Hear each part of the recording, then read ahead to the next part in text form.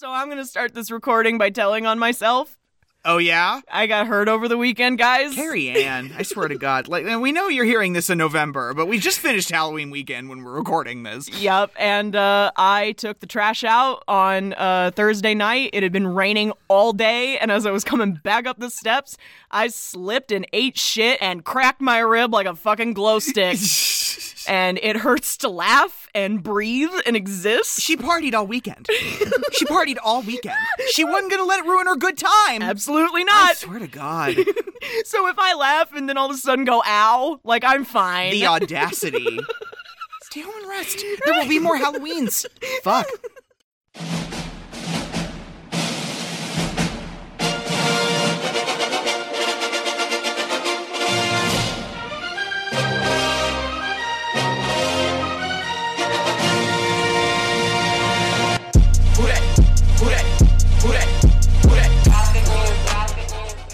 Welcome back to Kicking and Streaming.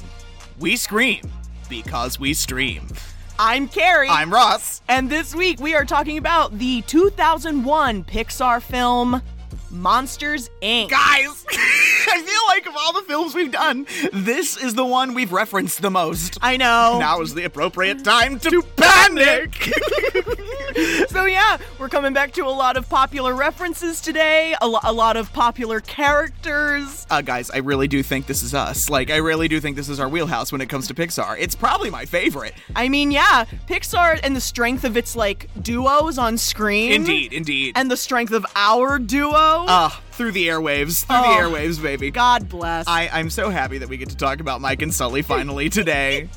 and just because basically we're talking about ourselves. I know. But you know, and I think we know who's who. Yes, we had this conversation last week. Yes, we did. You were my beautiful, big, burly protector. Yes. My Sully. And you are my anxious and neurotic little sidekick. I'm very round. I'm rotund. I love it. You might say. Before we get started, don't forget, go follow us on Twitter at Kick and Stream. KICKNSTREAM. You can write the show at kickingandstreamingpodcast@gmail.com. That's with an and, not an ampersand. And don't forget, folks, please be practicing the 3 R's. Rate, review, retweet. Rate, review, and retweet, folks. We want everyone to come and join our little watch party. Guys, let us know what your favorite Pixar films are on the Twitter. Yes, we'd like to have some discussions this month. We'd absolutely love to hear from you. Because obviously we've picked our 4 favorites, but you may not agree. Yeah, you may not agree. Like, Carrie Ann does not agree with me about the merit of Cars. It's so silly. It's a good one. They're all silly. They're all silly, you loon. Oh my God. Oh my God. The sentient toys? The monster universe that exists in your closets? You're right. You're right. All right, let's get a move on, people. We are on in 7, 6, 5, 4, 3, 2, 1. Okay, people, Eastern Seaboard coming online. The creators of Toy Story. Good morning, fellas. Hey, what's shaking, bacon? Did you lose weight or a limb? Take you into the world behind your closet door. Roz, you're looking fabulous today. Is that a new haircut? New makeup. You've had a lift. You've had a tuck. You've had something. We've always been afraid monsters were there, Scary feet, scary feet, scary feet. Oh, the kid's awake. waiting to scare us. Twins and a bunk bed. But what we didn't know is that we scare them. What happened? The kid almost touched me. You can't touch a child, they're toxic. If a kid ever got through one of our doors, the results would be catastrophic. Walt Disney Pictures presents Kitty! That thing is a killing machine. a Pixar Animation Studios film.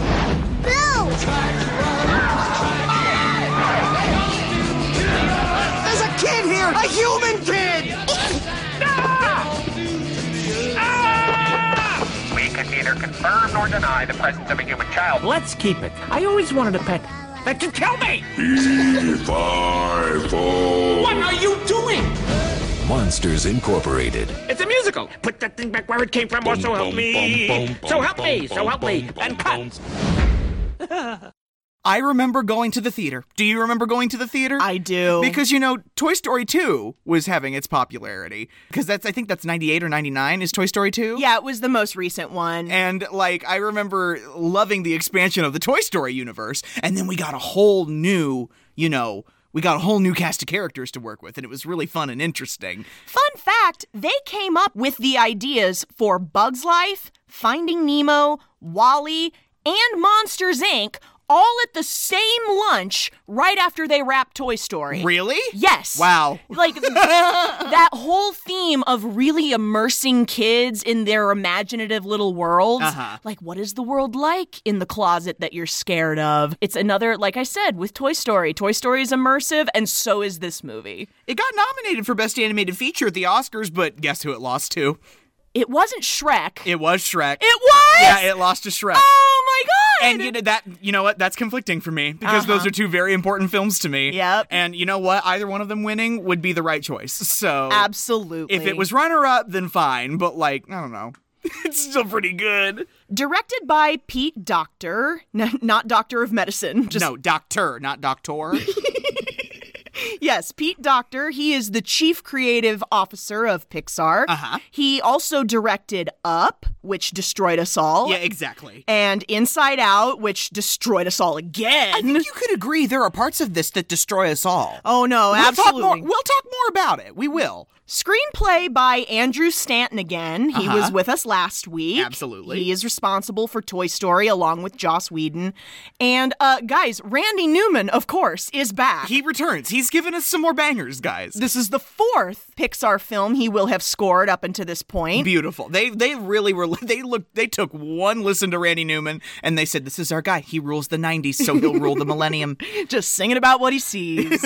This movie has a prequel called Monsters University. And y'all, let me tell you, there was never a more satisfying experience than that. Than Monsters University? It was one of the most satisfying film-going experiences I've ever had in my life. Because, Toy Story had its sequels released. Mm-hmm. And, the other ones were getting sequels. You've got Finding Dory and Cars 2. 3 and... Listen. You can have your thoughts and feelings about Cars. Okay. I have my thoughts and feelings about Cars. Okay. Cars 2, Cars 3, didn't need to happen. It really didn't. Absolutely not. I just don't think that was a good decision there. But you know what? That horse is still spitting out money. Absolutely. So we're going to kick it. Disney Plus, no plug intended, is getting a original series about life after the events of this movie. A series? Yeah, a series. Okay. You know what? I don't make these decisions. No, you don't. And I don't have to be angry about them. You really don't. Last week, you talked about Render Man. Not Slender Man. Not Slender Man. It's a program called Render Man that they use to animate in Pixar films. That was what was chiefly used to make Toy Stories 1 and 2, right? Uh-huh. This week, it's all about the FIZT. The what? It's spelled F-I-Z-T, and it's short for physics tool. FIZT. FIZT. Fizzed? Fizzed. Fist? With a Z. It's fist with a Z. No, it's F-I-Z-T, FIZT. Yeah, fist with a Z. Sure. And, they had to build an entire program just for the fur simulation on these monsters. Oh, you mean is this a deal where it's like Merida's hair from Brave where they have to work on it for a year or something? Yeah, it took 3 years to do all of the fur physics for this movie, just building computer programs with algorithms and then running hours and hours of character tests to make sure the fur moves and looks real on screen. Pixar animators, we love what you do. We love to see the effort. Thank you so much. You spent a lot of money on it, but thank you. All right, are you ready for We've Got Names? Folks, you might have guessed it, but we have names. Ladies and gentlemen, please welcome, in his first kicking and streaming appearance, as the better half of our crazy starring duo, James P. Sullivan. Please welcome Mr. John Goodman! Yay!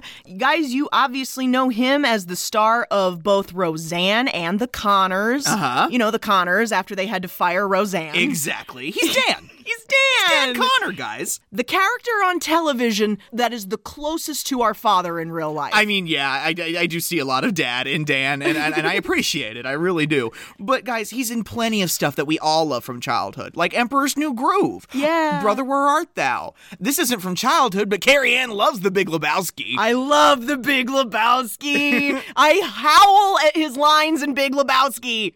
Ladies and gentlemen, please welcome back to Kicking and Streaming, in his third appearance as the worst half of our starring duo, Mike Wazowski. Mike Wazowski. Please welcome back Mr. Billy Crystal. Guys, he was in The Princess Bride when we covered that. As Max. Yes. And Magical Max. He was also Miracle Max. As Miracle Max. And he was also the voice of Calcifer when we covered Howl's Moving Castle. Who'd have thought? A Ghibli movie. Billy Crystal. And he's also famous for When Harry Met Sally, City Slickers. I learned something today. He was the first actor to be approached for the voice of Buzz Lightyear in Toy Story. Really? That would have been so weird. I'm glad Tim Allen got the role, and I'll never say that again. You heard it here, folks. He's a very, very talented comedian. Wait a minute. This is really obscure, but there's a version of Hamlet from 1994 that Kenneth Branagh directed, and he is in it as somebody, because there are two actors that show up in that production that I'm just like, what? One is Billy Crystal, and the other is Robin fucking Williams. I think Billy Crystal's the gravedigger. Yeah, or what? Yeah, right? Yeah. And it's like a lot of actors show up in that movie. You're like, hey, this is working? Question mark? You know? Billy Crystal does Shakespeare? What? Insanely talented. I'm so happy to have him back. He's fucking hilarious. He makes Mike Wazowski who he is. Yes, he is. Playing our little friend Boo today, we have Mary Gibbs. I don't know shit about her because she doesn't have a hyperlink. No, on Wikipedia. So no, her career is pretty much confined to this franchise. She's actually the daughter of Rob Gibbs, I think, who is one of the story artists for the film. Oh, nice. And she was so little at the time of recording that she's at that age where you can't make them sit still. Exactly. And so instead of sitting in a recording booth and trying to get her to say stuff, they would just follow her around with a microphone. And then, like, you know... Use the gibberish. Yeah, Pete was like, just cut together whatever makes sense. I don't care. She's too cute. And so I love that, because Boo, Mary, for having not, done very much at all, is a big part of our childhoods.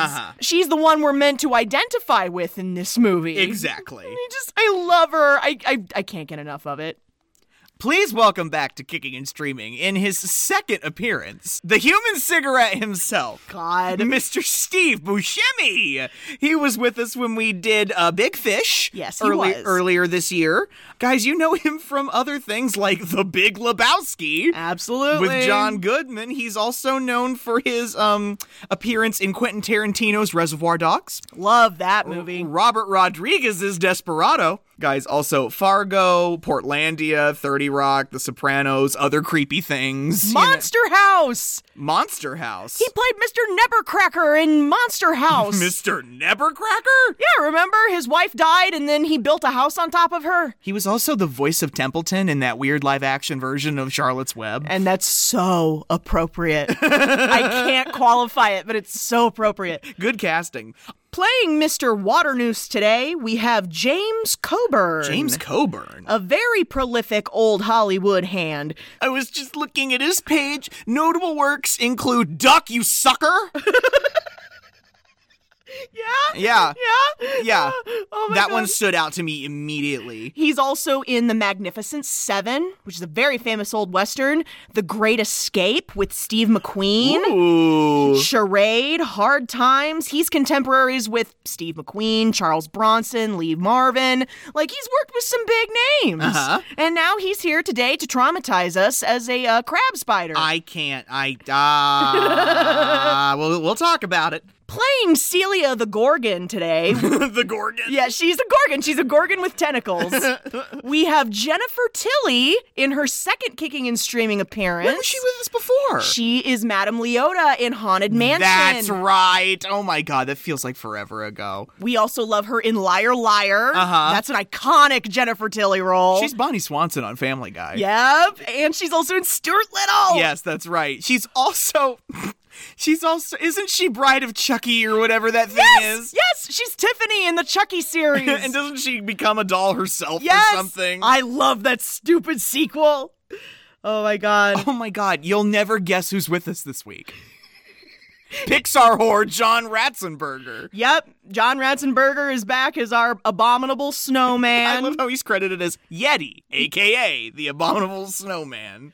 I've got some honorable mentions for you this week. Playing Roz today, the admin, Wazowski. That's Bob Peterson. He is a Pixar screenwriter, supervisor. He also provided the voice for Jerry in Jerry's Game, the short before A Bug's Life. Really? Yes. I love that. Some other honorable mentions this week. Frank Oz is back. Yeah, Dark Crystal, guys. Remember all the way back of the day when we did Dark Crystal? He voices Fungus, Randall's assistant. Uh-huh. And guys, Bonnie Hunt is back. Yeah, she was with us when we did Jumanji. She is the training supervisor at the very beginning of the movie. I credited her as Dragon Lady in my notes, but her name is Ms. Flint. Yes. Okay, before we get started talking about the movie, let's talk about the short that accompanies this feature for just 2 seconds. Sure. We'll keep this short, but this is one of my personal favorite Pixar shorts. It's called For the Birds. Uh-huh. And this one is about just birds on a wire, Yeah, they're chilling. They're chilling, all these little birds on a wire. Are they red? They're blue. Okay, I was like, I'm thinking of Angry Birds for some reason. It does have big Angry Bird vibes, because all these little blue birds are just chilling out on this wire. They're vibing, they're having a good time, and then they see this big, weird bird. I say weird, but he's very nice. He just wants to come sit next to them and be part of the group. Exactly. But he's too big and weird, and they don't want anything to do with him. And I just love this because the Foley in this short is amazing. Like, all of the little birds are like little squeaker toys. And then the big bird is like a horn, like, yeah. Yeah.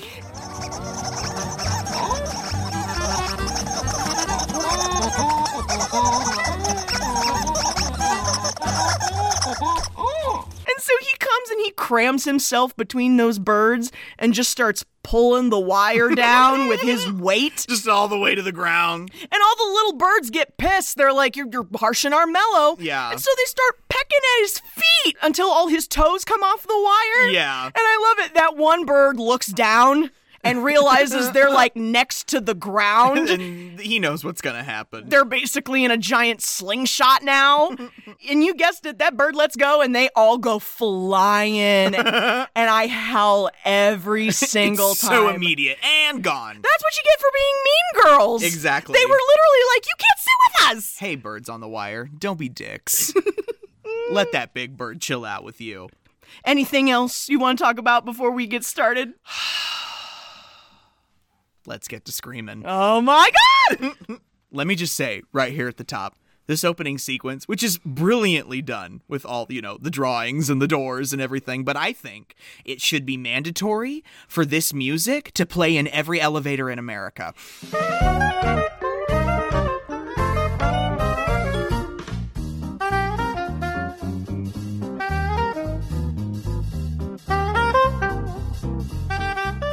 I love it so much. It sounds like we're getting ready to listen to a radio special or something. We begin in a child's bedroom. Yeah. He's attempting to sleep. This taps into something for every child, I believe. You remember being a child, sleeping in your bed, trying to keep out the dark, focusing real hard on your nightlight if you had one. Yeah, just staring into the nightlight, praying for daylight. Because there's shit under your bed. And there's shit in the closet, and it's gonna get you if you get out of bed, right? Absolutely. I would always cram pillows and blankets in the crevices. between my bed and the wall. Like, nothing can get at me now. Listen, I was not an athletic child, but I remember training myself to get a running start down the hall. So that the moment my feet hit the threshold of my room, I could long jump across the room into my bed. Yeah. So that nothing would grab my ankles as I got into bed. So our sleep paralysis demons won't kill us. Yes. And like, this is the same kind of beginning as last week, right? Yeah. It's super immersive. It puts you right in that spot. Exactly. Where you were as a child again. And that's the magic of Pixar. The eyes opening underneath the bed. Oh, I know. This monster starts rising up over this kid, and it's big, and it's scary, and that music has crescendo.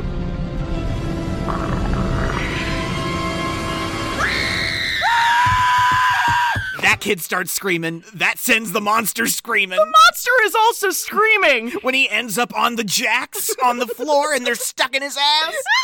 And then all of a sudden, the lights come up, everything powers down, and we realize we're in a training simulation. It's a fucking simulation. I literally wrote, and the kid's a robot? What?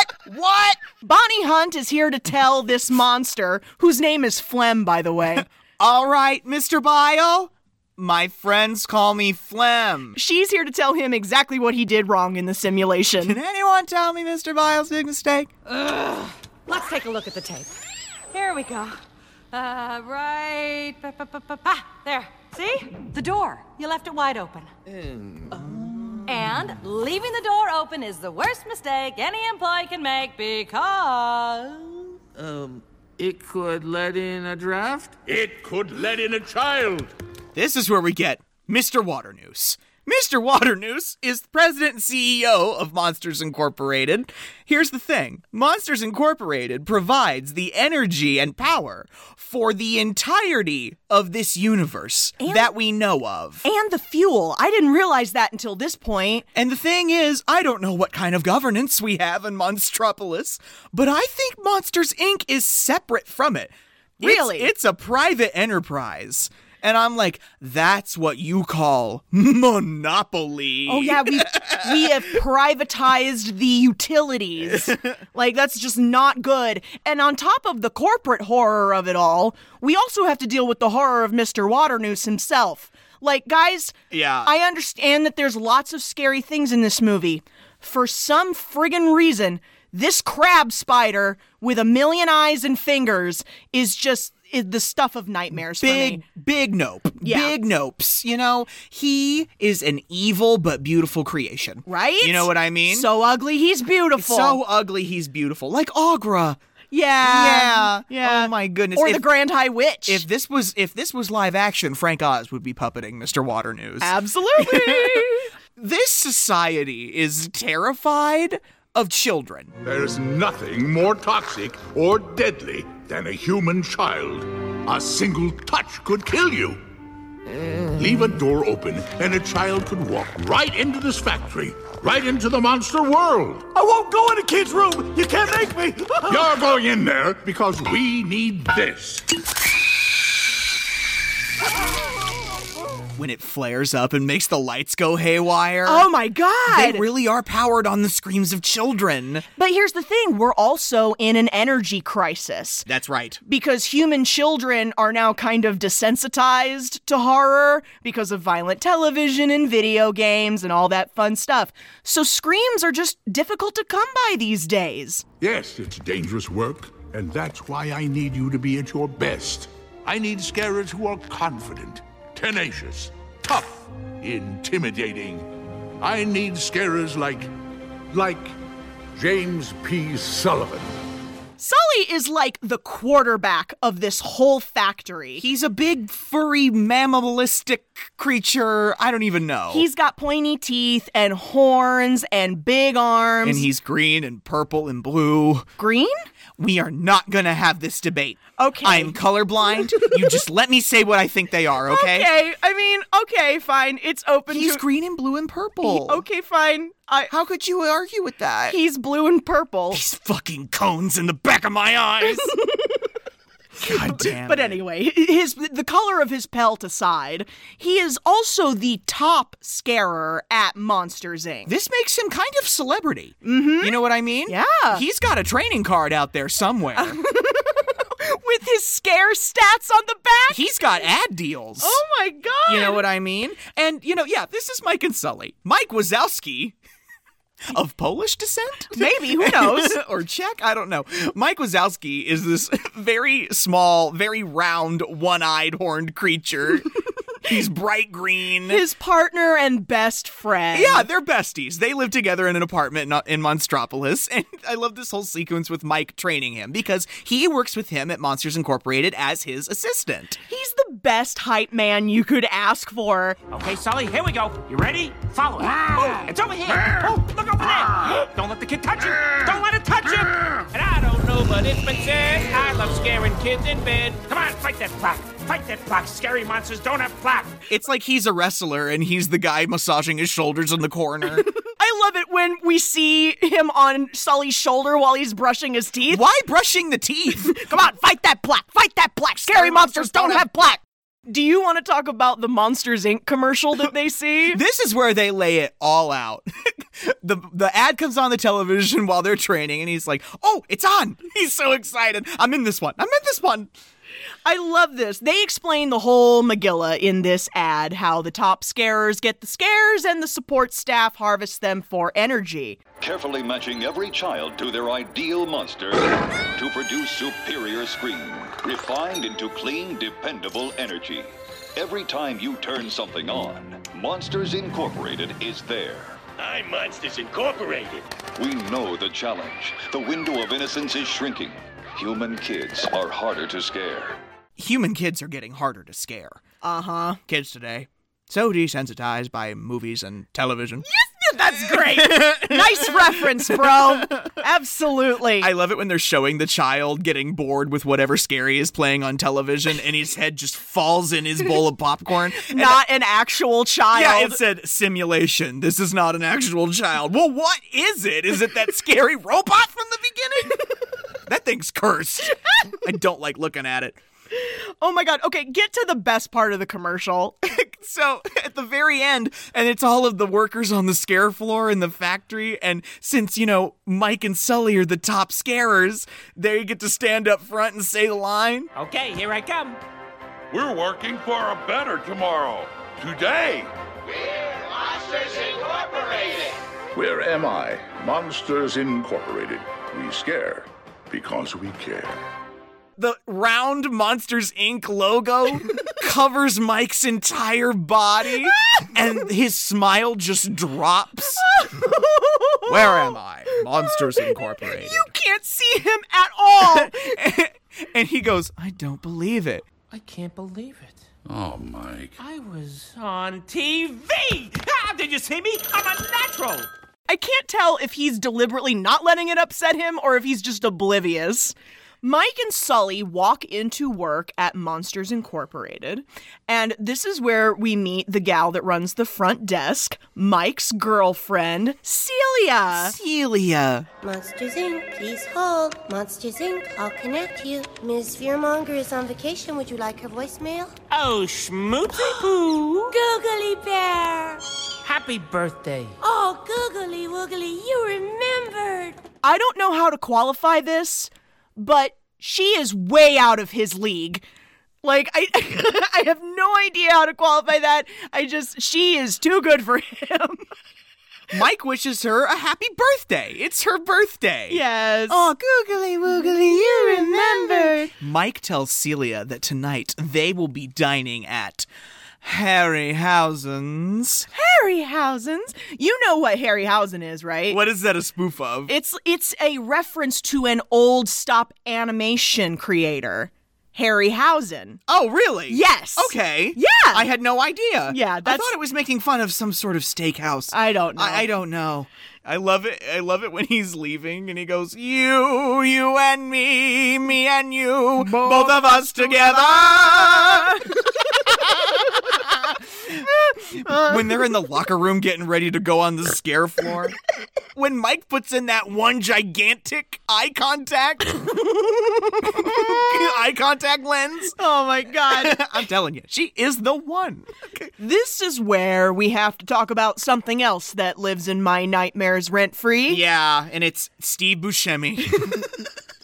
We have to talk about Randall. I literally wrote, fuck Randall forever. Randall is the second top scarer in Monsters, Inc. Perfect role for Steve Buscemi. Absolutely. He is a purple, six-legged chameleon type thing, and he is a friggin' creep. Hey, Randall, save it for the scare floor, will you? I'm in the zone today, Sullivan. Gonna be doing some serious scaring, putting up some big numbers. Wow, Randall, that's great. That should make it even more humiliating when we break the record first. Ha-ha! He lives to antagonize Sully and Mike to no end. He's trying to beat them. He's trying to beat them out to be the top scarer. Yeah, there's like this all-time scare record that both he and Sully are trying to break. Yes. And just every day it's like this. And I'm like, aren't you exhausted? That's what capitalism does. It exhausts you. It pits you against one another until you're nothing but shells. I know, but Randall at least seems to enjoy it. I guess. Another character we have to talk about real quick. Yes, we have to go up and check in with the administration booth with lovely Roz. Good morning, Roz, my succulent little garden snail. And who would we be scaring today? Wazowski, you didn't file your paperwork last night. Oh, that darn paperwork. Wouldn't it be easier if it all just blew away?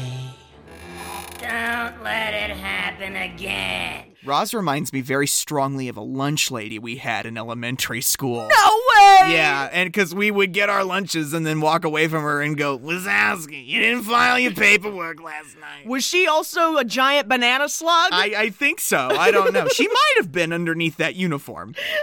Who knows? But yes, Roz takes care of the paperwork. She's really, really into paperwork. I'm watching you, Wazowski. Always watching. Always. Whew, she's nuts.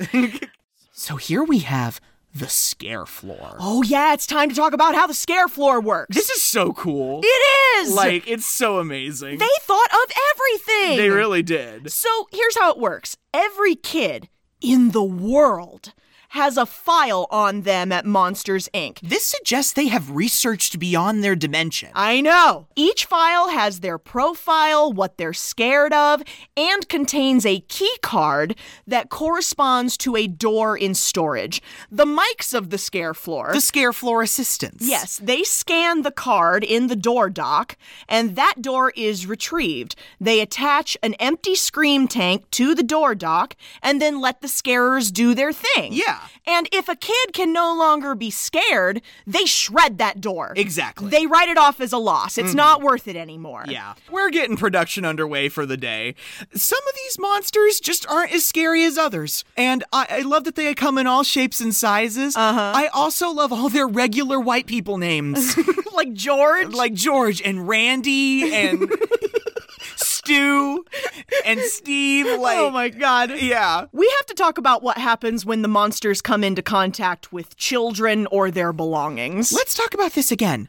They are actually terrified of human beings. They believe them to be dangerous and toxic. Because we have that one monster where the kid almost touches him and he comes running out of the door, inconsolably traumatized. It almost touched me. She wasn't this close to me. She wasn't scared of you? She was only 6. I could have been dead. I could have died. Do you want to talk about George real quick? George and what's his assistant's name? Charlie. George and Charlie. They're working their door dock right next to Mike and Sully.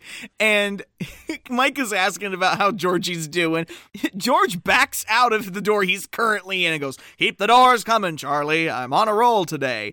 George turns around. There is a tiny little booty sock stuck to his fur on his back. And it is chaos down here, Tom. I love working with that big guy. Keep the doors coming, Charlie. I'm on a roll today. George and I are like brothers. 2319! We have a 2319! Red alert!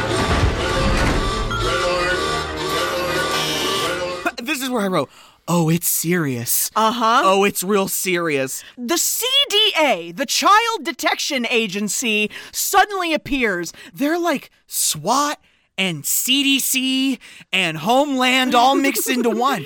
They are the government. They swoop in, and they're handling this sock so gingerly, like it's radioactive. They bomb it. Yeah, they put, just like the bomb squad, they put it under one of those domes, and then they remotely blow it up. And then they shave all of George's hair off of him, put a cone on him, and shower him off. Like he's a dog that just had surgery. He's been contaminated. I can't. Oh, I hurt my side. And so Sully is also a working man who's trying to succeed here. Uh-huh. He's already the top scarer, and he has potential to go even farther, so he cares about what Waternoose thinks about him. Yeah. And, Waternoose is already very impressed with him, so he wants Sully to come down and show some of the newer recruits how it's really done. Yeah. For a demonstration. Give the new blood a real taste of what it means to be a top scarer. And so that will come back to haunt us in a really terrible way. At the end of the day, Mike is getting ready to take Celia out for her birthday. Guess what he forgets to do? He forgets to file his paperwork. So once again, he's going to be in trouble with Roz. So Sully, being the great guy that he is, offers to go back and file it for him. Take your girlfriend out. It's her birthday. I'll go back and do it. Sully's the realist. I love him.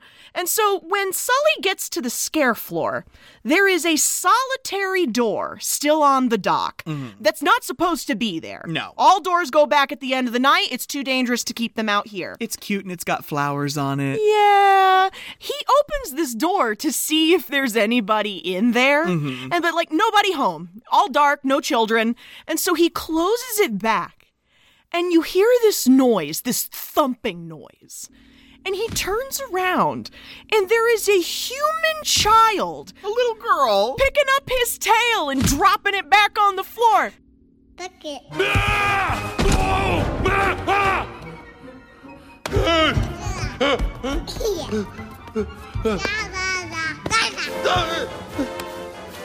This is Boo! Yeah, this is Boo. This is where we get Boo for the first time. She's so precious. She's so precious. Oh, she is a precious little 2-year-old. She isn't afraid of Sully at all. She's not afraid of any of them. She's only afraid of one of them. Yes. You know what I mean? Yes. And we will get there. And she thinks he's a big cat. She calls him Kitty. Oh my and God. we'll continue to call him Kitty throughout. This is the beginning of Sully being completely unable to shake Boo. Yes. Because Boo's not scared of him. She keeps following him around. He needs to put her back in this room, but she won't go back. Yeah. She keeps following him. She follows him to the locker room.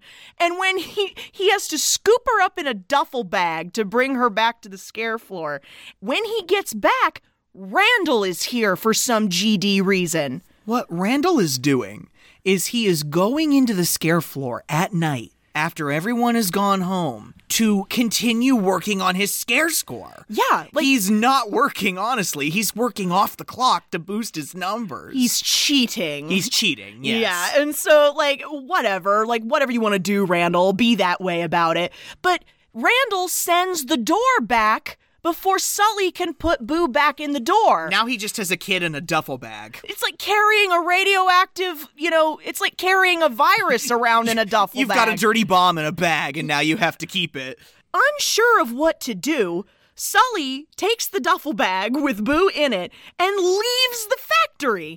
And the only thing he can think to do is go straight to Harryhausen's and crash Mike's date with Celia. He's obviously scared. He has broken not only their laws, but the laws of their nature. Uh-huh. I'd be fucking freaking out too. Absolutely. And so we get to Harryhausen's. Mike and Celia are being gross. Sully shoves himself in the booth with them. They hide behind a menu and have a little conversation. Get out of here. You're ruining everything. I went back to get your paperwork, and there was a door. What?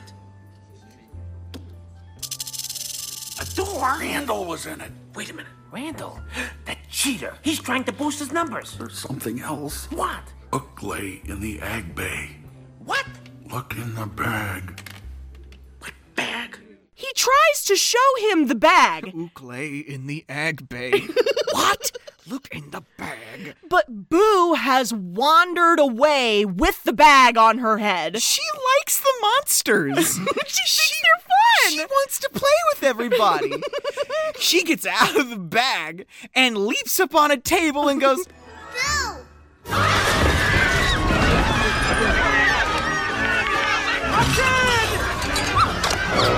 There's a kid here! A human kid! Again with the chaos. The CDA is on the way. We are not dealing with the 2319. This is a 7835. Oh, I didn't realize there was a number attached to that one. Thank you, subtitles. A 2319 is just an article from a human. A 7835 is the human. And it's just everybody's in oh shit mode because this has never happened. They put her in a little takeout box and escaped the restaurant, and they're running down the street bickering at each other, and you can hear in the background, prepare for decontamination. Oh. And this gigantic spectral orb beams up out of everywhere. It's like a decontamination dome. What happened to everyone within the realm of that sphere? Cut to a news report entitled Kid-tastrophe. The testimonials from the citizens of Monstropolis. That's one of my favorite jokes because every time there is a disaster, the news crews go out on the streets and find the dumbest fuck with the least amount of teeth to tell you about what they saw. Well, a kid flew right over me and blasted a car with its laser vision. I tried to run from it, but it picked me up with its mind powers and shook me like a doll. It's true! I saw the whole thing! It is my professional opinion that now is the time to panic! I love right after that happens, she pushes the television over and breaks it. They're having fun having her in the apartment. They have no idea what to do with her. She's wrecking everything. Because they think she's toxic to them, but they can't get rid of her either, or they'll get in trouble for letting her in. She knocks over all of Mike's albums, she's tearing apart the furniture, but what Mike can't stand is when she picks up little Mikey. Oh, his childhood teddy bear? It's not a bear. No, it's not. It's got one eye. But Sully calls it a bear, so I wrote a bear. Little Mikey, and this is where we get the scream surge. She starts making noise. Oh, the noise those kids make. It's like they're booting up. She's gonna cry. She's buffering for an outburst. Mike, give her the bear. Oh, no!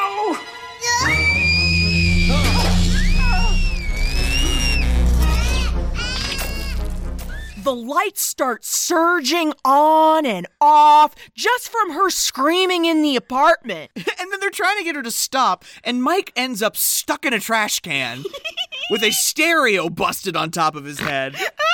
And this makes Boo scream with laughter.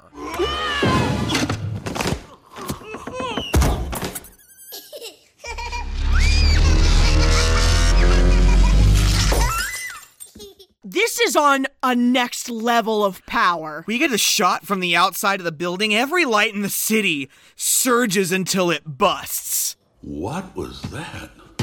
I have no idea, but it would be really great if it didn't do it again. And so we get this scene where they're trying to figure out what to do with her.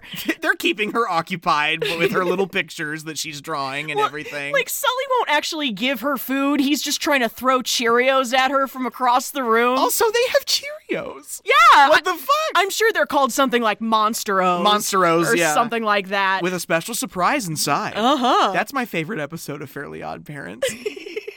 Yes. Yes. With the special surprise inside.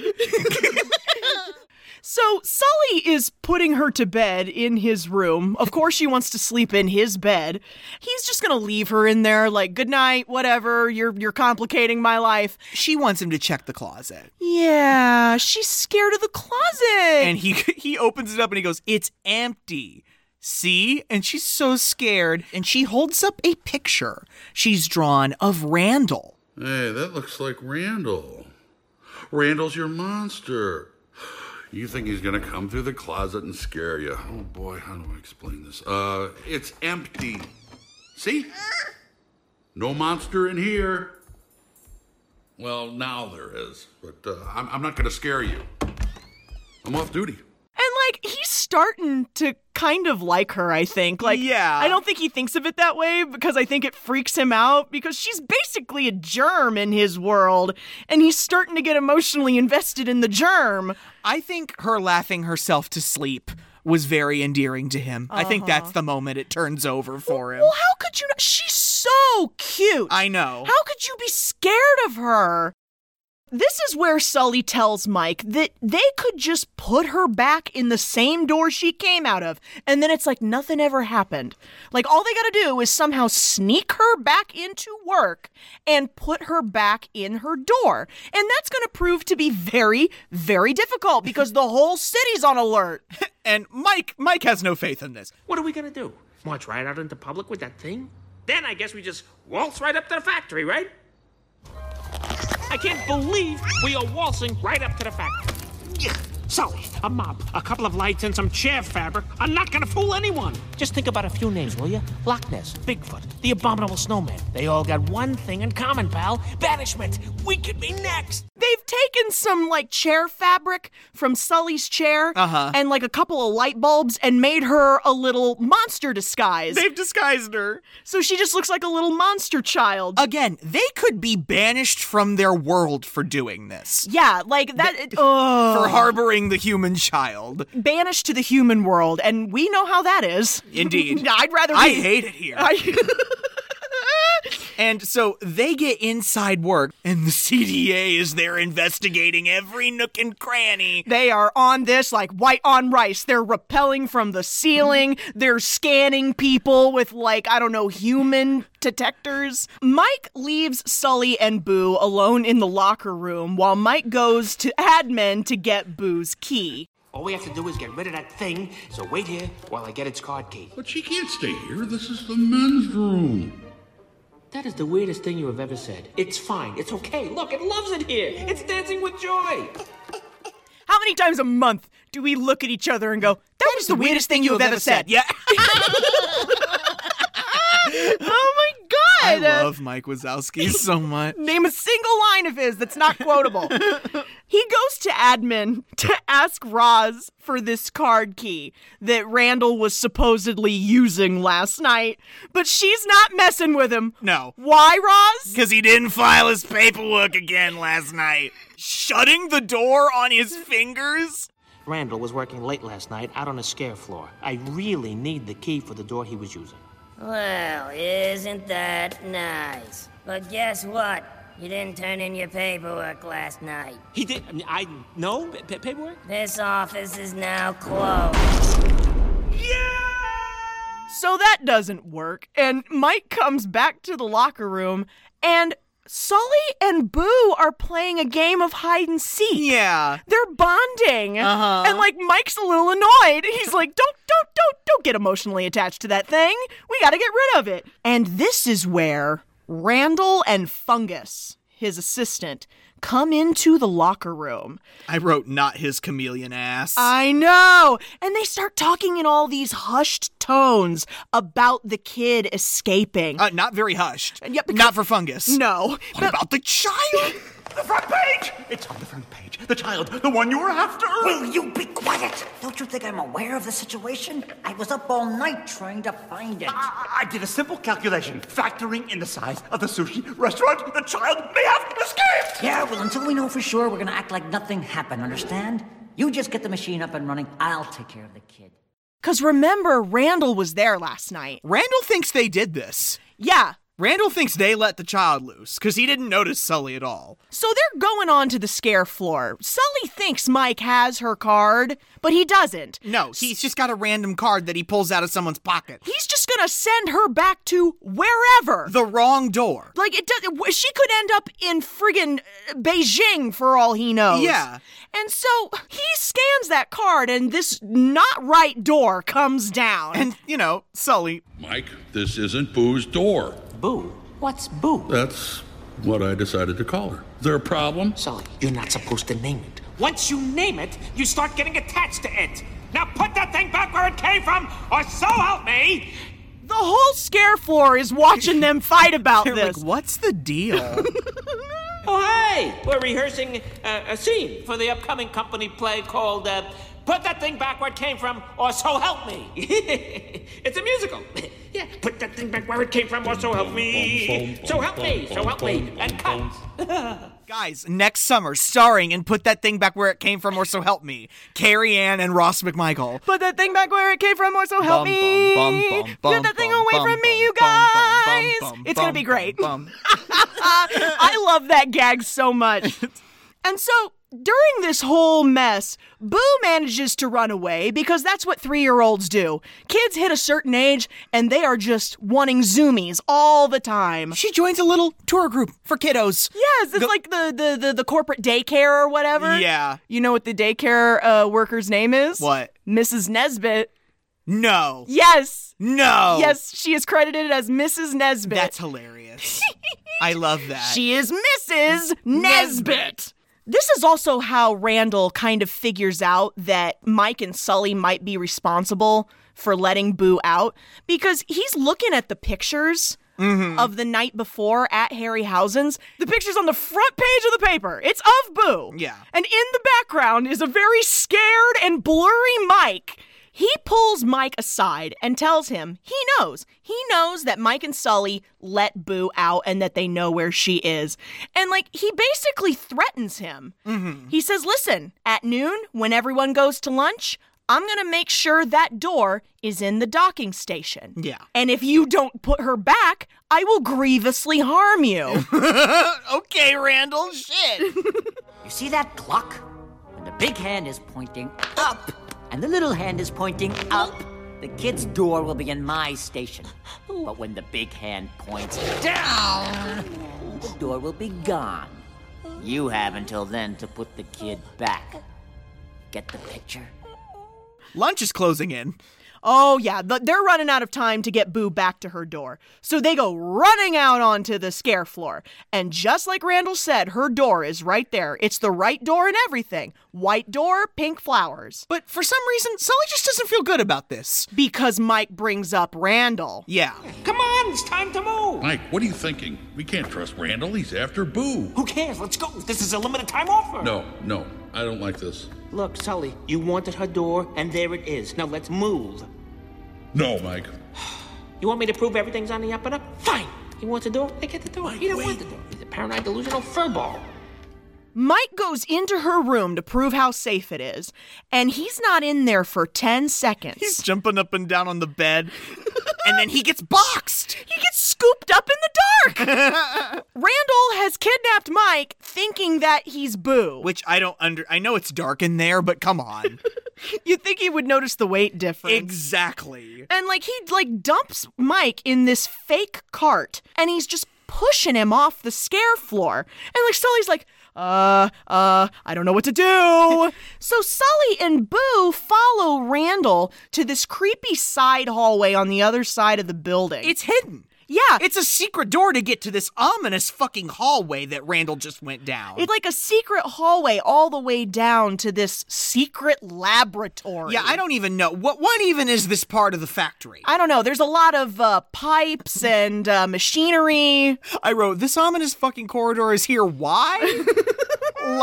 For secret illegal activity, Ross. I guess. Randall and Fungus get that box out, and this perfect Mike-shaped chair is sitting with a spotlight on it. And they dump the box out into this chair thinking it's the kid, and it's Mike. Wazowski! Where is it, you little one-eyed cretin? Okay, first of all, it's creepy. If you're gonna threaten me, do it properly. Second of all, you're nuts if you think kidnapping me is gonna help you cheat your way to the top. You still think this is about that stupid scare record?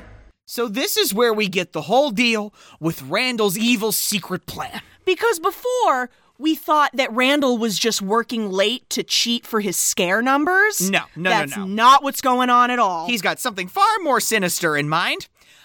So basically he's got this big old gun apparatus thing. I literally wrote scream vacuum. Yeah, scream vacuum. It's got this hose attached to it, and then in the back of it is a place to stick a bunch of scream tanks. Yeah. And what he's gonna do is he's gonna use this device that he's created to suck the energy out of children, literally harvest their life forces to steamroll their capitalistic enterprise. Rather than get the kids to scream organically by scaring them, he's going to take the scream from them by force, which there's just something incredibly uncomfy about that. Sully has creeped down there with Boo and has bore witness to the entire sorry affair.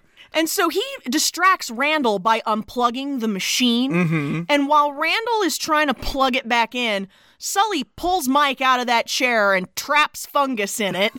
You guys know how Fungus is red? When Randall comes back up and he doesn't notice it first and then looks up, just his gasp, it makes me laugh every time. Fungus is strapped to the chair, getting all of the color sucked out of him. He's turning white. It's so scary.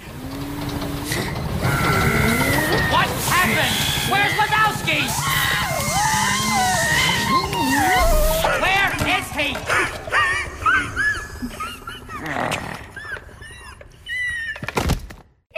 It makes me so scared for what might happen to those kids. Jesus.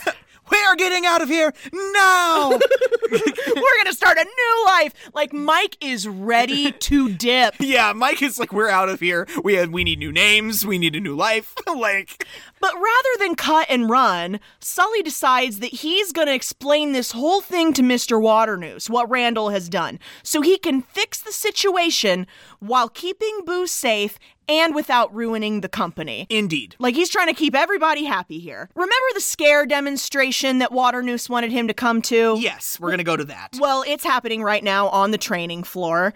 And, of course, Waternoose doesn't want to hear about this. He's a little preoccupied. He doesn't want to hear about Sully's problems until he does the simulation. Mike and Boo step off to one side. They shove him in the simulator. And this is audio that I can live without the rest of my life. Now, give us a big, loud roar. Mr. Waternoose, there's no time for this. Come on, what are you waiting for? Roar! But sir... Roar!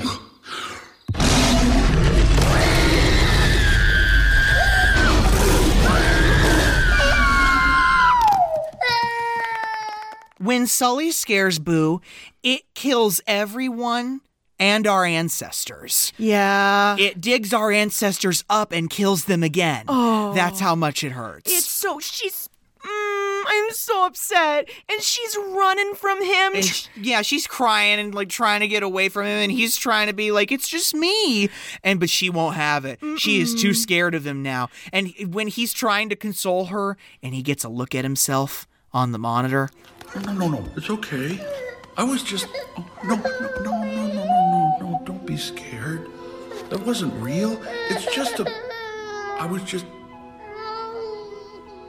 The emotion in his face, it's animated so well. Have you had that moment before? Yeah. Where you take a breath and you think, oh no, I really acted up right there. Oh no, now I'm the ass. Yes, actually, yes. And she trips and her little hood falls down, and this is where Waternoose realizes she's the kid. This is when you begin to smell something fishy, because Waternoose is not McReady. He is way too chill about her being around. Yeah, he's not furious. He's just kind of calmly going into damage control mode. He picks her up. Yeah. He touches her. He's not afraid of her. Yeah. Here's the thing. What's coming next was a shock to my childhood. Yeah, when you watched it for the first time, you were like, wait a minute, what? And so nowadays I know I should have smelled something. He leads them to this, to the side door, Doc. And this gigantic metal door comes down. Because he told them that they're going to put Boo back. Yeah. Sir, that's not her door.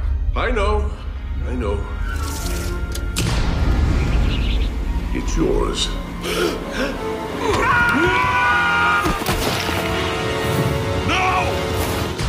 Like, Randall appears and opens the door, and Waternoose shoves them through the door. And, Sully desperately grasping to get back at the door right before Waternoose slams it shut, and as soon as he opens it back up, there's nothing on the other side.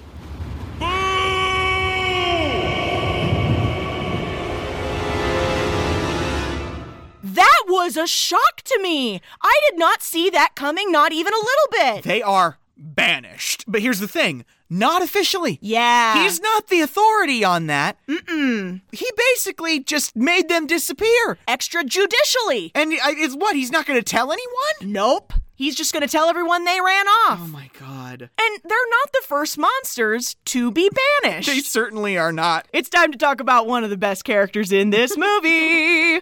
Please welcome Pixar whore John Ratzenberger. As the abominable snowman. They're literally, okay, Mike and Sully are fighting, and they are in the middle of beating the shit out of each other, and he just wanders up. Welcome to the Himalayas! Abominable! Can you believe that? Do I look abominable to you? Hey, why can't they call me the adorable snowman or the agreeable snowman, for crying out loud? So now we are in Nepal. Yeah. Obviously in the Himalayas. It is very snowy. We're in the middle of a blizzard. And Mike and Sully are taking refuge in the Yeti's cave. Mike has a glove on every appendage. He has 2 gloves on his horns, 2 gloves on his hands, and 2 gloves on his feet. And he is pissed. Mike is absolutely fucking pissed. He thinks Sully lost them their lives. Like, literally. And not only has he ruined their lives, but all he gives a shit about right now is Boo.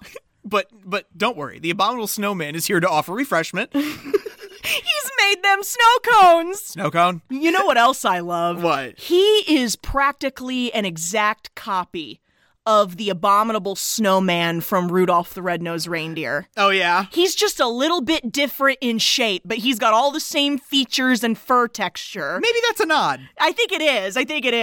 And, like, he's so friendly and hospitable. I need to know what he did to get banished to the human world. Right? What did he do? Like, maybe he's just too annoying. Maybe they just put him there because he was too friendly. He offered one too many snow cones, and they said, "That's it!" and threw him through the big metal door. Oh, no. Mike and Sully are obviously not getting along because Sully's kind of ruined their lives, and I get it, but Sully's just focused on getting back to Boo. I kind of really dislike Sully in this moment. Really? Yeah, I do. I don't care for it at all. You think that Mike needs a little bit of consideration here? Like, all he can care about is that child. And I mean, I get it. He loves that kid. She needs someone to care about her right now. She needs someone. She's in danger.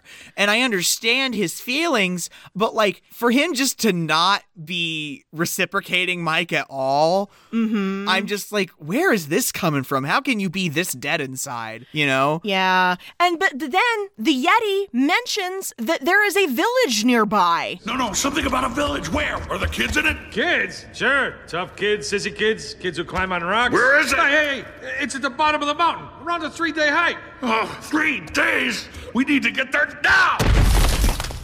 What he's gonna do is he's gonna go back down to the village, and he's gonna crawl through another kid's closet door. And so Sully starts he's like, I can't spend 3 days getting there. I need to get there now. So he starts building a sled out of the junk that's in the cave. Once again, Mike is pissed. Yeah. He starts throwing those snow cone balls at him. Boo! What about us? Ever since that kid came in, you've ignored everything I've said. And now look where we are. Oh, we were about to break the record, Sully. We would have had it made. None of that matters now. None of it matters? Wait a second. None of it matters? Oh, would you look at that? We're out of snow cones. Let me just go outside and make some more. That's my favorite moment. Oh, would you look at that? We're out of snow cones. I'm going to use that to get out of awkward situations.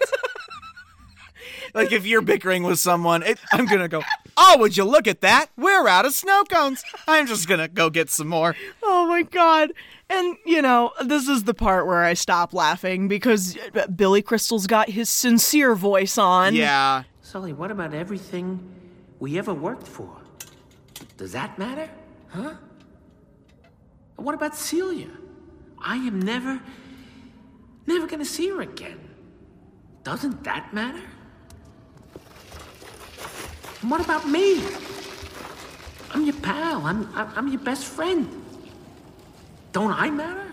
And Sully apologizes to him. He's like, I didn't mean for any of this to happen, but we can save Boo. We have the chance. And Mike's like, no. Mm-mm. See, there is no we anymore, pal.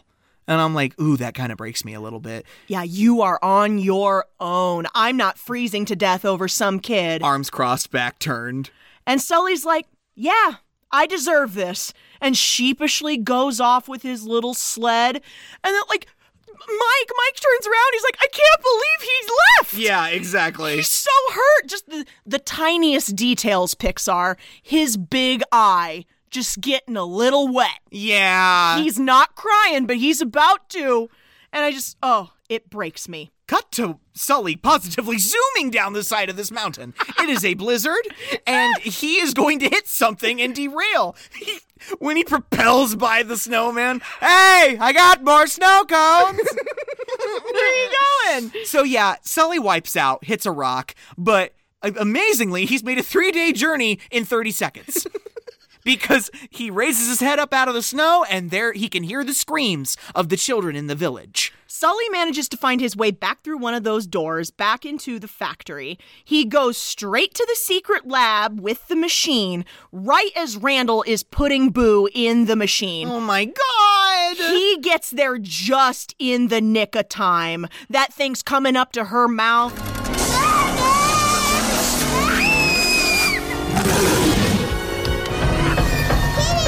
Sullivan?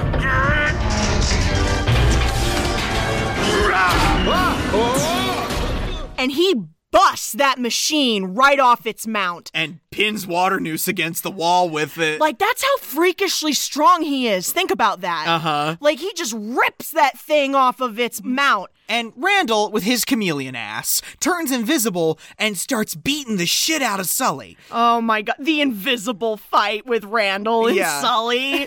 And Mike just magically appears. He throws a snowball at Sully, and he's just magically there. How did he get there? How did he get down the mountain in 3 days? We never discussed that. He's like, listen, I'm sorry. I needed some time to think. We both said things we didn't mean. And this whole time, Sully's like, Mike, you don't understand. And he's getting choked out by an invisible Randall. He's just not paying attention. He's too busy trying to apologize. And Mike is not absorbing it.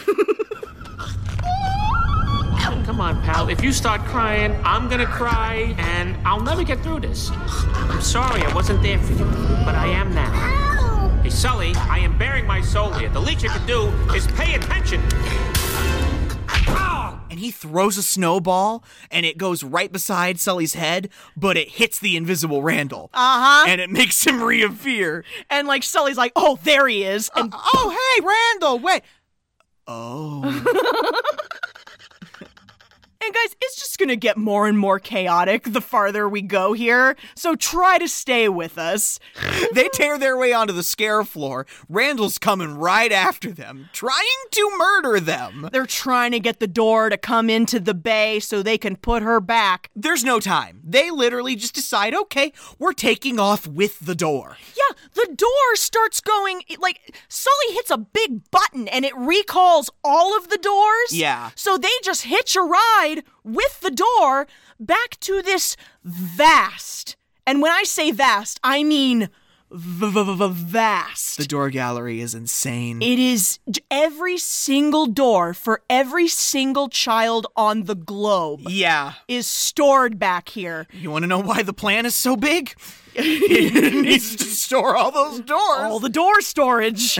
We basically get taken on this roller coaster ride. Yeah, we do a roller coaster bit. And I love it. All this intricate system of, like, rails that pick the doors up. Props to the Pixar animators for this whole sequence. Oh, this whole sequence is crazy. You know how much time this probably took? Because Randall is chasing them.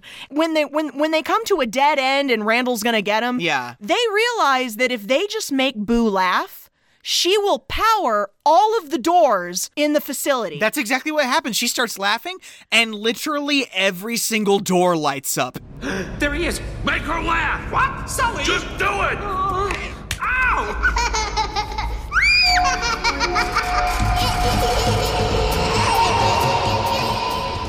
The other thing about it is that her laughter keeps it on even after she stopped laughing. Yeah. So not only is it more powerful, it sustains for longer. Yeah, if she had screamed, by the time she stopped screaming, the door would have gone dark again. And so now we have a very intricate way to run from Randall. We start all this messy Scooby-Doo business, trying to run in and out of doors, trying to lose Randall. They go in that first one, and they pop out on a very nice, sunny beach. It's like a beach bungalow. And Mike, why couldn't we get banished here?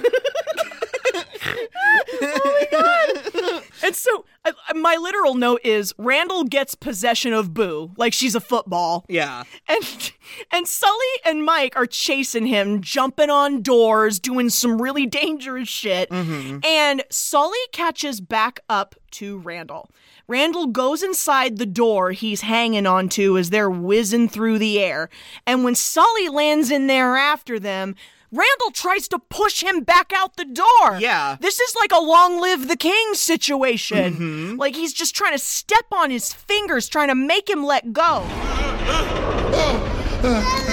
You've been number one for too long, Sullivan. Now your time is up. And don't worry, I'll take good care of the kid. No! This is where Boo beats the shit out of Randall. She says fuck it and jumps on his back.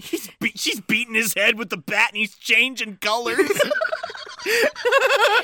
Thum, thum, thum, thum, thum, thum.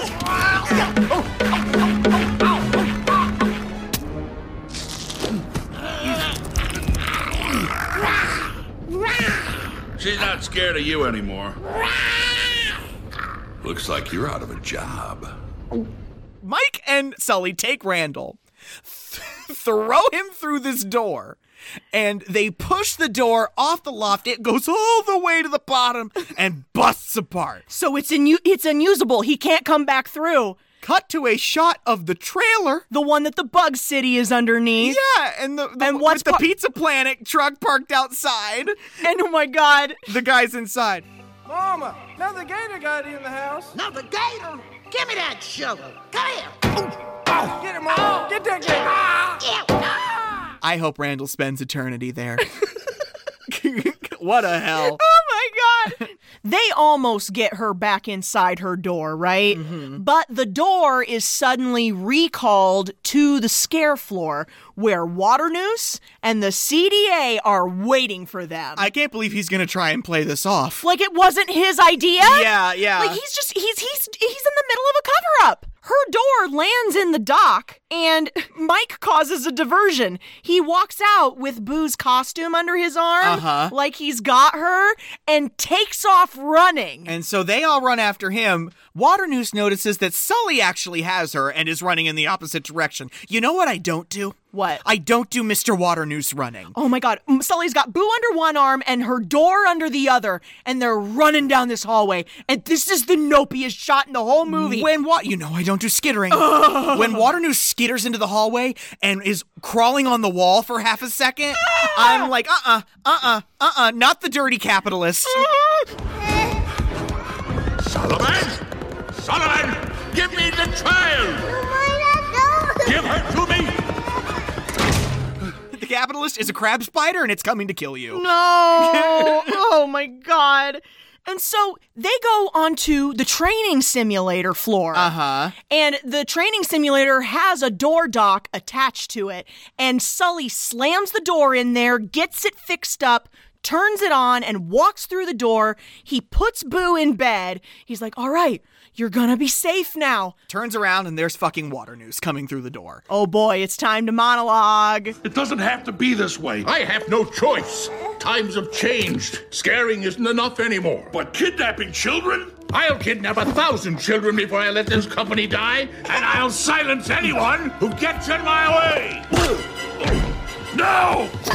Good night, Mom. Good night, Mom. What is this? Simulation terminated. Simulation terminated. Guys, it's not Boo's room. room. It's the simulator. And you know what that means? There's audio and visual equipment hooked up to this simulator. And Mike, proud as pie, is standing there with the CDA. I don't know about the rest of you guys, but I spotted several big mistakes. But how did... You know what? Let's watch my favorite part again, shall we? I'll kidnap 1,000 children before I let this company die. Everything he said is now memorialized on tape. So now, the government, I think, is realizing for the first time this child is not deadly.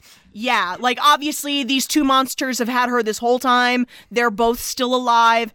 Kids aren't toxic the way we thought they were. Yeah. Here's the other thing I love about this movie is that it snuck this little twist in here at the end. All of the CDA members kind of look like the same thing, almost like minions, but they all have numbers on them. Like codename Kids Next Door. Yeah, and this is where one of them stops Mike and Sully and say, "Stay right there. Number 1 wants to talk to you." And it's like director coming through, you know? Uh-huh. And they all line up. Stay where you are. Number 1 wants to talk to you. Attention.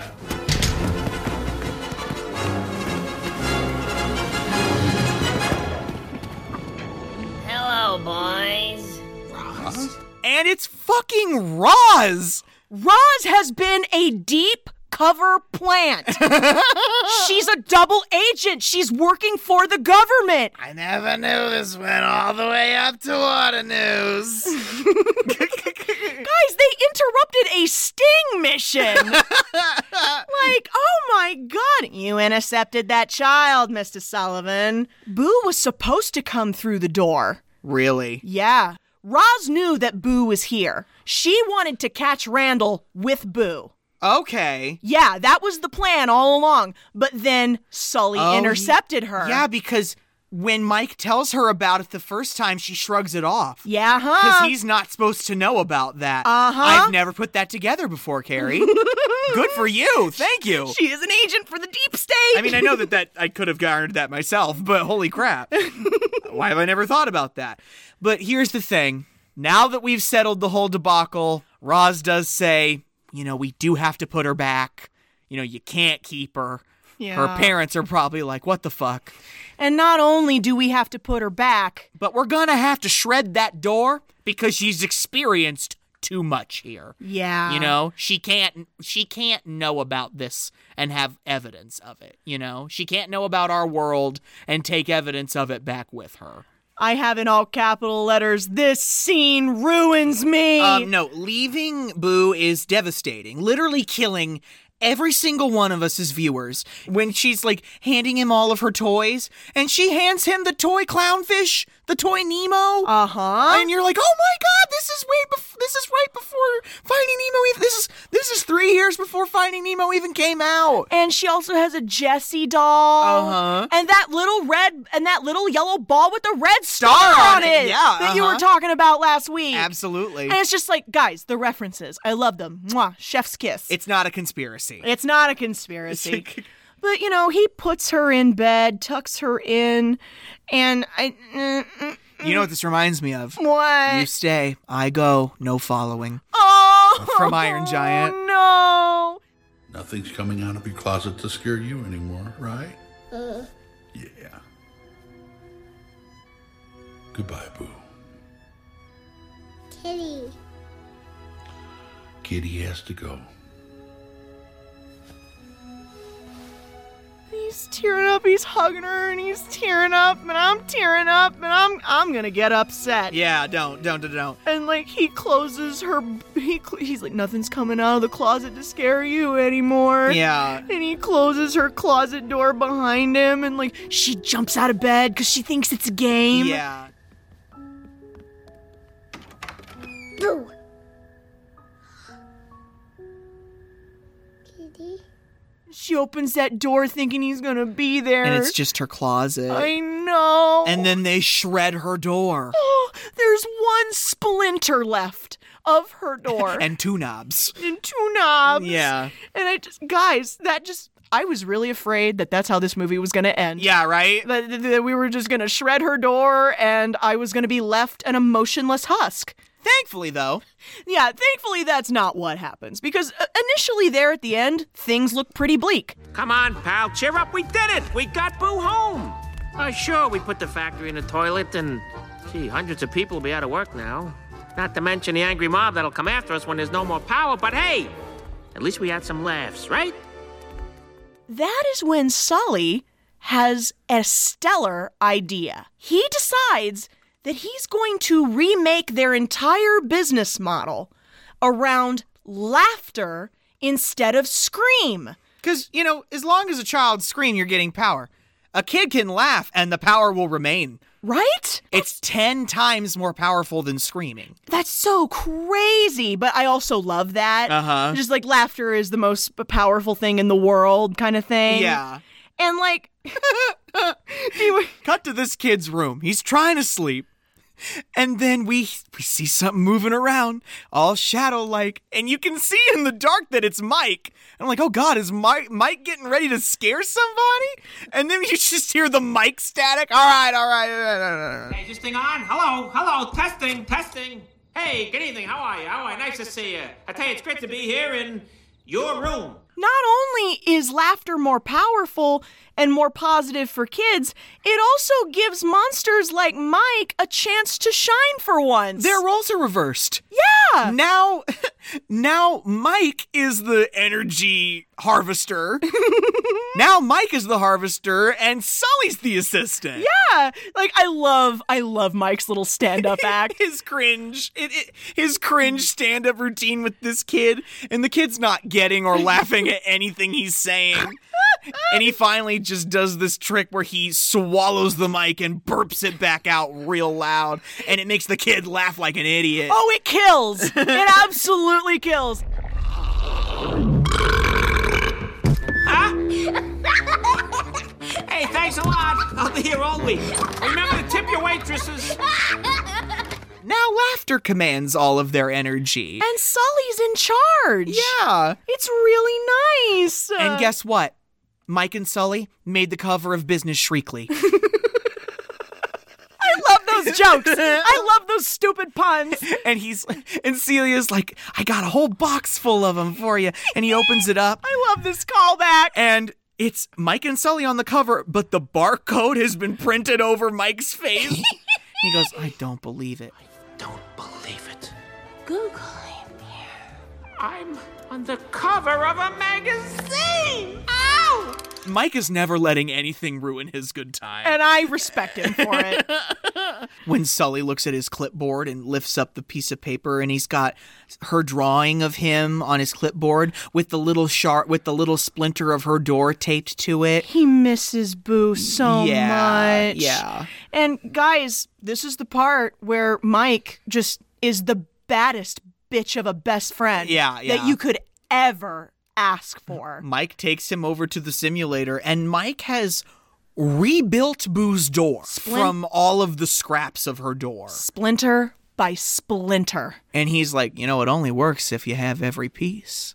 And Sully puts that last piece of wood back in its crack, and the door lights up. And he opens the door.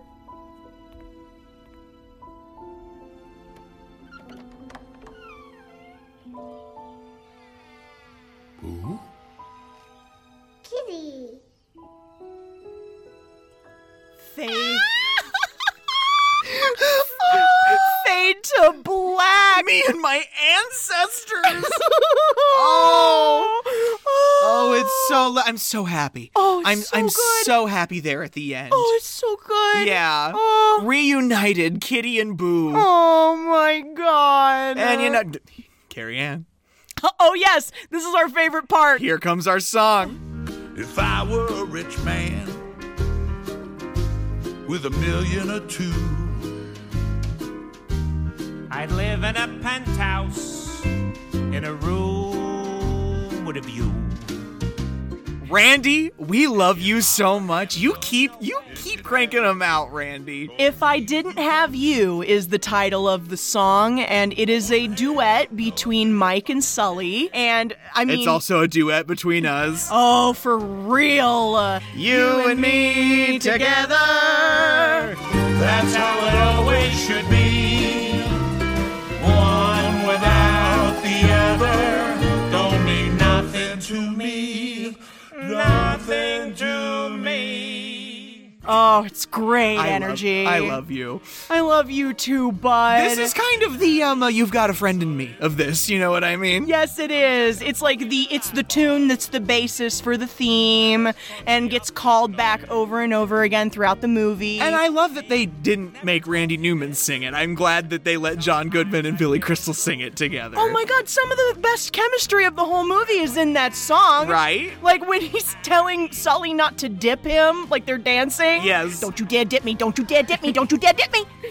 Oh. Something we didn't talk about last week, because we've been watching these on Disney Plus, and for whatever reason, they have dark, cold, heartless souls, and they don't want to include the bloopers in the credit sequences. If y'all owned this on DVD or VHS, you know damn well Pixar went to all the extra trouble of animating bloopers for our entertainment at the end of the movie. And for some fucking reason, Disney Plus has just decided they're too cool for that. Yeah, no, because we didn't talk about the ones for Toy Story, but I can remember some of the ones from Monsters, Inc., where, like, Roz just keeps appearing in random places. Like, when they're shooting the scene, like it's real. When they're shooting the scene for him trying to get Boo to bed, and he's like, there's nothing in the closet. It's empty. See? And opens the door, and Roz is in there and goes, guess who? And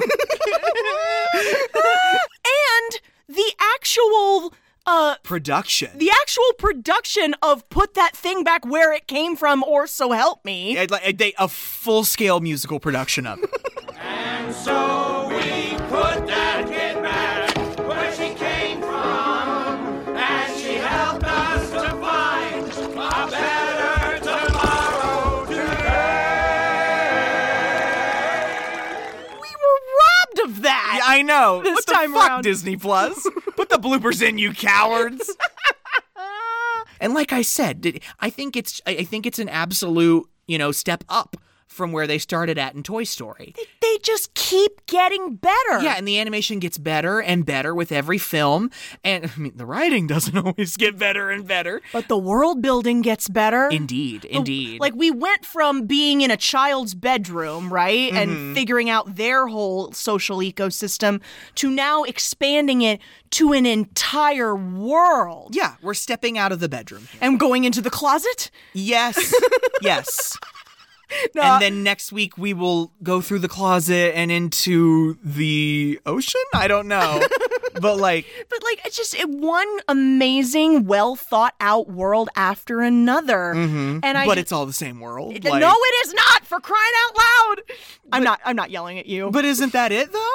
Like, I guess maybe it is all one world. Is this like American Horror Story? I think it is. It's that kind of thing where it's all in the same world, but not everything's directly related. Yeah. For real. That's a whole nother podcast. Yeah. God.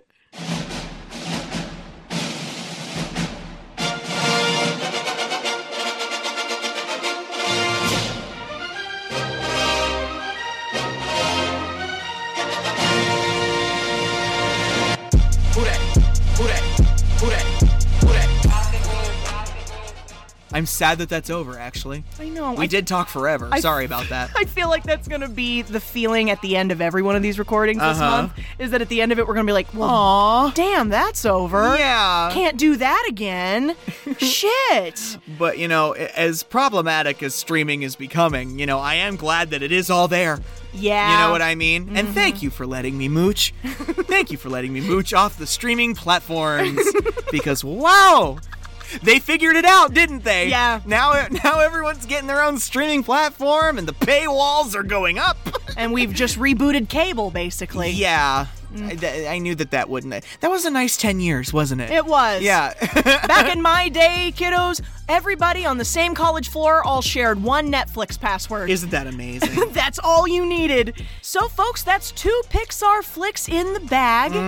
Got a couple more, don't we? Yeah, it's going to be great. It's going to be great. Because next week, folks, we are going under the sea. Under the sea. To talk about the 2003 Pixar film Finding Nemo. Under the sea in 2003. Chasing and fishing for a son who goes missing. Isn't it great? Stop. So guys, stick around for that. In the meantime, you can go follow us on Twitter at Kick and Stream. KICKNSTREAM. You can write the show at kickingandstreamingpodcast@gmail.com. That's with an and, not an ampersand. And don't forget, folks, please be practicing the 3 R's. Rate, review, retweet. Rate, review, retweet, folks. We want everyone to come and join our little watch party. More quality content coming to you from Kicking and Streaming. Until then, I'm Carrie. I'm Ross. And as always, sorry, Mom.